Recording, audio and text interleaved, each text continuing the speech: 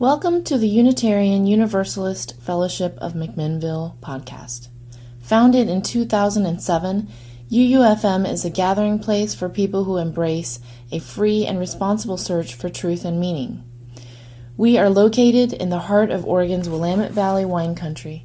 Please visit us on the web at macuuf.org, macuuf.org. And if you are ever in or near the McMinnville area, don't hesitate to stop by and visit us. UUFM gathers in love and service for justice and peace. Reverend Pitney is our guest this morning. I had time to speak with her ahead of time. She's lived in McMinnville for 3 years now, after traveling widely and having quite a number of congregations and also administrative time. Went as far as Alaska, and I know you'll find her engaging both now and if she's willing to stay after service to talk a little bit. So, Reverend Pitney.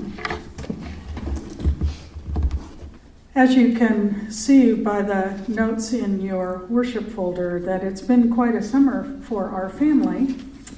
After 5 years of hoping and trying and getting all of the medical help that is available, in the early morning hours of July 12th, our son and his wife welcomed Jackson Hartzell Pitney, a 8-pound, 7/8-ounce boy, into their lives.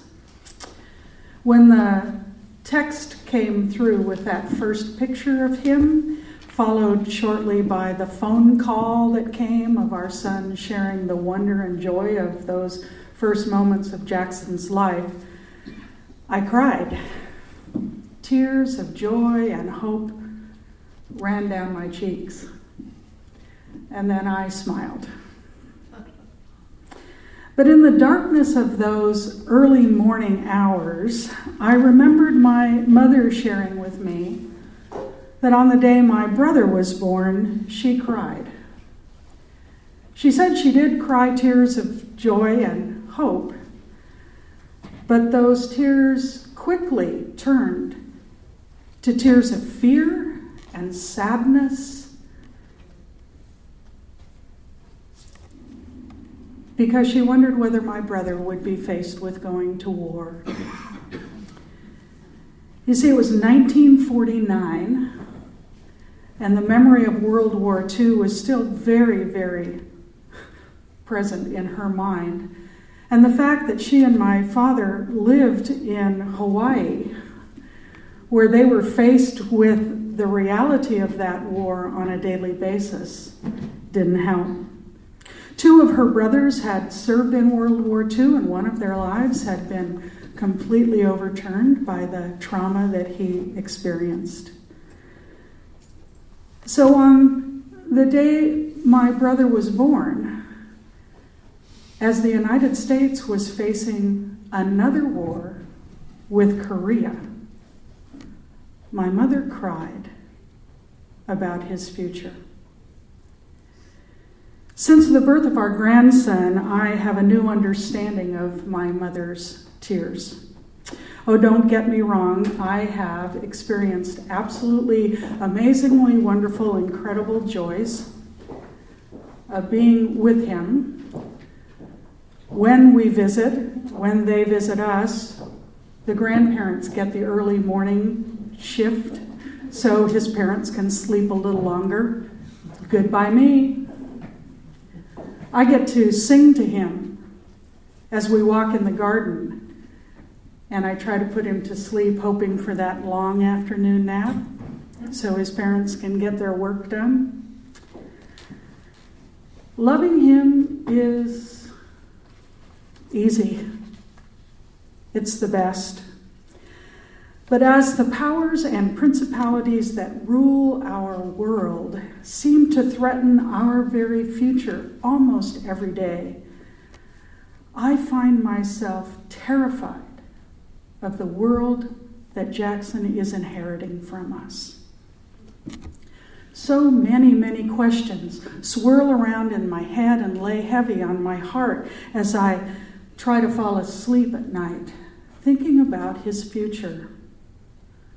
Will all of the isms of the world, the isms, racism, sexism, classism, heterosexism, consumerism, United States-ism, will all these isms that divide us become so toxic that we can't see the spark of the divine that is shining within all of us?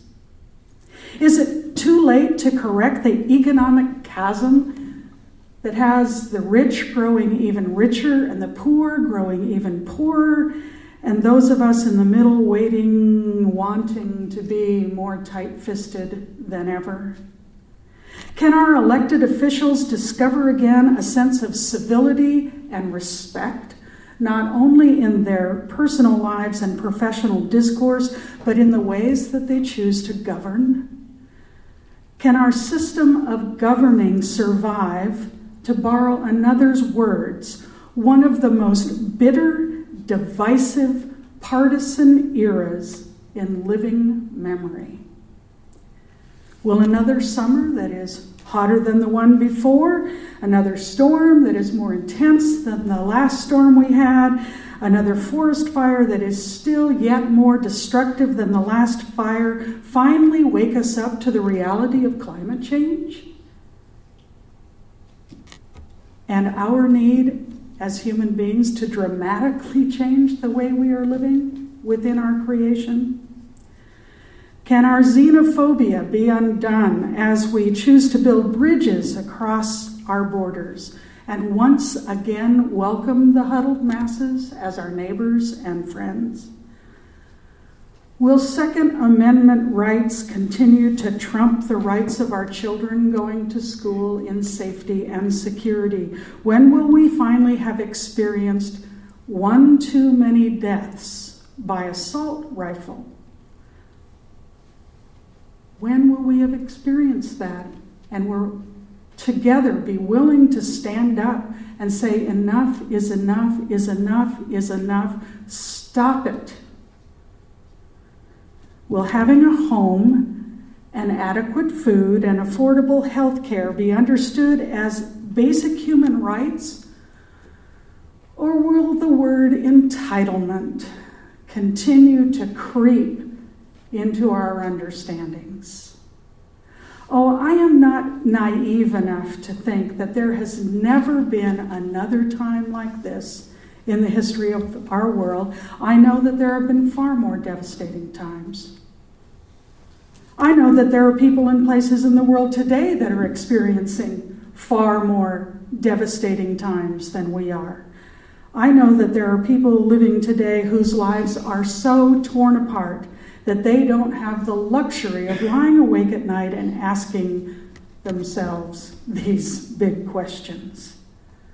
But knowing this doesn't keep me from wanting to do everything I can to make this world more kind, more just, more fair, more loving, more filled with hope. For me, the words of A.W. Streen, inspired by the prophet Micah, ring true. Do not be daunted by the enormity of the world's grief. Do justly now. Love mercy now. Walk humbly now. You are not obligated to complete the work, but neither are you free to abandon it. What if each one of us here made a choice to do something, one thing every day to heal the brokenness of our world? What would happen? What could happen? Our grandson is at that miraculous stage in his early life when he is beginning to respond to the people in his world in direct and oh so wonderful ways. Last month when we were visiting, he smiled in response to his mother's smile for the first time. Our son didn't believe it happened until he smiled in response to his smile.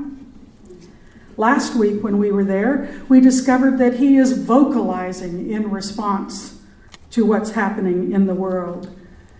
He coos and chortles when you change his diaper, or when his dad reaches down into the crib and picks him up from a nap. He looks up at his mother and almost giggles when he is done nursing. And of course, as miraculous as this is to his parents and to his grandparents, we know that this is simply a part of early childhood development. We know that this is how babies learn. We know that there's nothing better than interacting with a baby, smiling, and hoping that that baby will smile in return. I was reminded of this while we were watching the movie Won't You Be My Neighbor, about the life of Mr. Rogers. In one of the many commencement addresses that Fred Rogers gave at the end of his career, he reminded the college graduates to be especially thankful to their parents, because their parents were the ones who, Fred Rogers' words, smiled them into smiling, talked them into talking, and walked them into walking. We know how to do this. There is nothing more natural than to offer that encouraging smile to a baby. There is nothing more exciting than to keep saying the word mama, or in my son's case, it'll be dada, hoping to hear that as the baby's very first words. There is nothing more amazing than to hold out our arms to welcome a child who is beginning to take their first steps.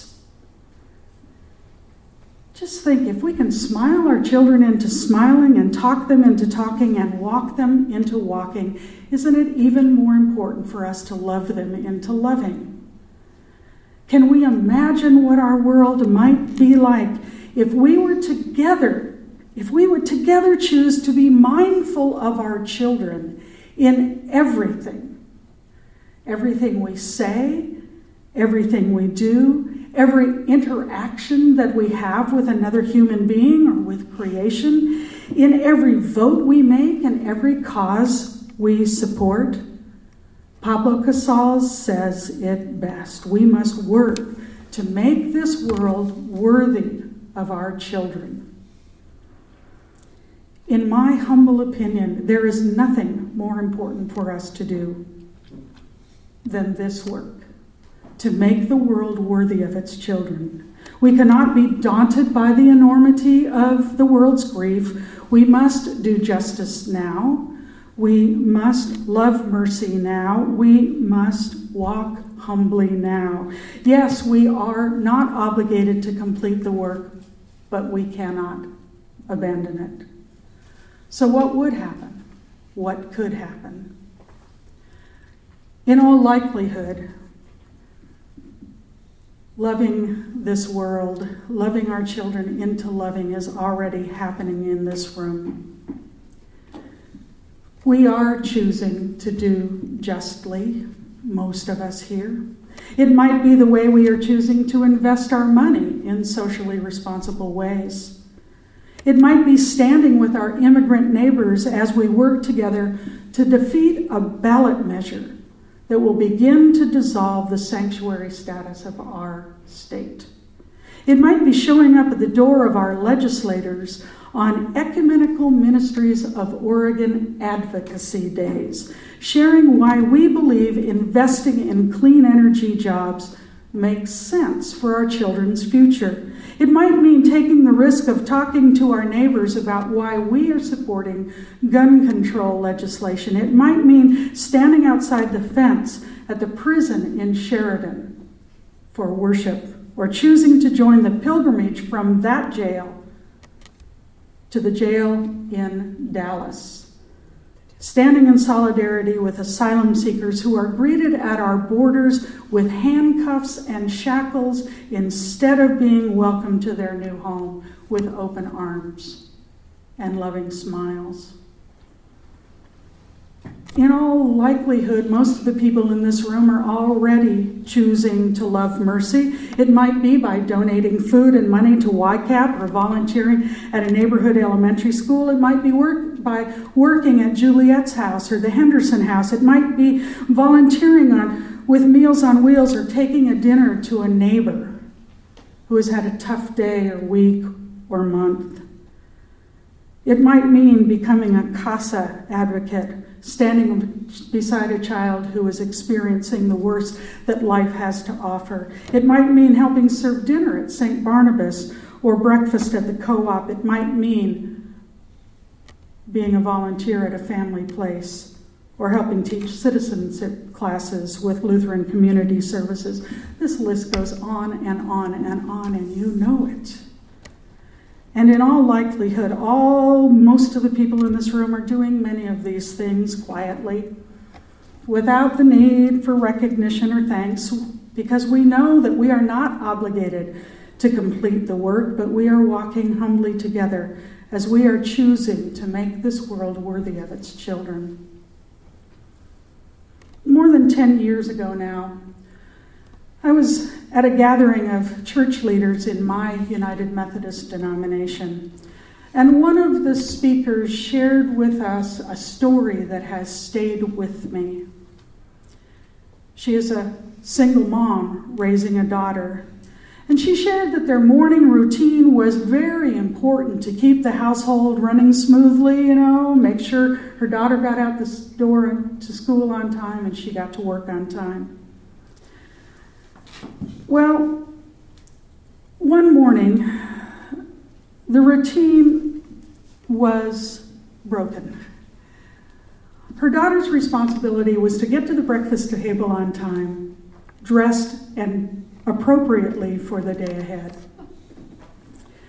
Her daughter showed up at the breakfast table with no socks. No socks. She had on her shoes, but she didn't have socks. I cannot tell you why socks were so important to this mother, but they were very important, so the little girl was sent back to her bedroom to get her socks. Once breakfast was finished and the daughter went out the front door to catch the school bus, the mother was not at all happy to find the socks lying in a pile by the front door. The next day, the morning routine was interrupted in a similar way, but going to school without socks, like I say, very, very important. I grew up in a single parent family. I know how important those morning routines are. So, back to her room to put on her socks. She ate breakfast, she ran to the door to catch the bus, and she left her socks in a pile by the front door. By day 3 of this no socks nonsense, our mother was not at all happy. So she stood by the front door so she couldn't leave and take the socks off. She got out the front door, ran down to catch the bus, and her mother saw her tugging her socks off and throwing them in the sidewalk.